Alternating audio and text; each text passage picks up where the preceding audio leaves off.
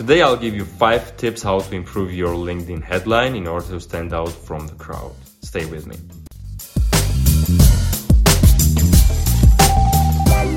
Before getting to the tips, let's understand why it's important to have a good LinkedIn headline. If you are appearing in searches, or if you have viewed your prospect's profile and they are viewing your profile back, or actually seeing who has viewed their profile, people will see only 2 things. Number 1 is your profile picture, and the second one is your headline. So that's why it's crucial to have a normal and not really normal, let's say really good LinkedIn headline.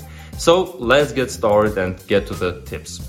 Tip number 1, customize your headline. By default, LinkedIn will place whatever your current position is. Let's say CEO at XYZ.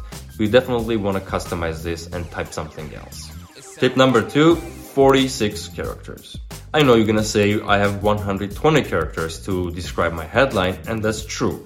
But my point is, 46 characters is a safe number that will be shown regardless of the device. So if people are viewing your profile from mobile phone, or depending on is it in search place or in whatever the place is, so 46 is the safest. Make sure your keywords or the main keywords, the main message is placed in the beginning of your message, which is like 46 characters around that number, and the remaining part can be after that characters. Tip number 3, use either keywords or your value proposition in your headline. Examples of keywords can be B2B lead generation in my case, email marketing, or anything any keywords you want to be found for. But in the case of value proposition, like in my case, it could be helping businesses generate organic leads on LinkedIn through outreach. Combination of 2 is a good one, but make sure, again, you put it in the beginning. The most important part you put in the beginning. Point number 4, avoid being generic. By saying generic, I mean, let's say digital marketing expert or graphic designer. Try to add some sort of flavor to it. For example, digital marketing expert specializing in XYZ. You got my point? Tip number 5, avoid being salesy, cheesy, or desperate. Let me explain what I mean by examples. Seeking new opportunities.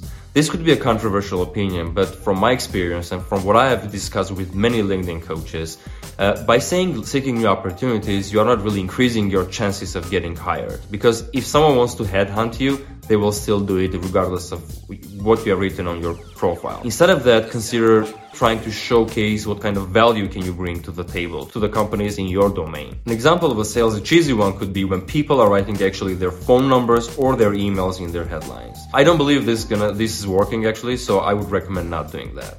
Let me know in the comments which tip you like most and what would be your suggestion for tip number 6. If you found any of these tips helpful, consider subscribing to my newly created YouTube channel to stay up to date with the latest videos which I'm going to be putting weekly here. You guys be safe, stay well, and I'll talk to you later.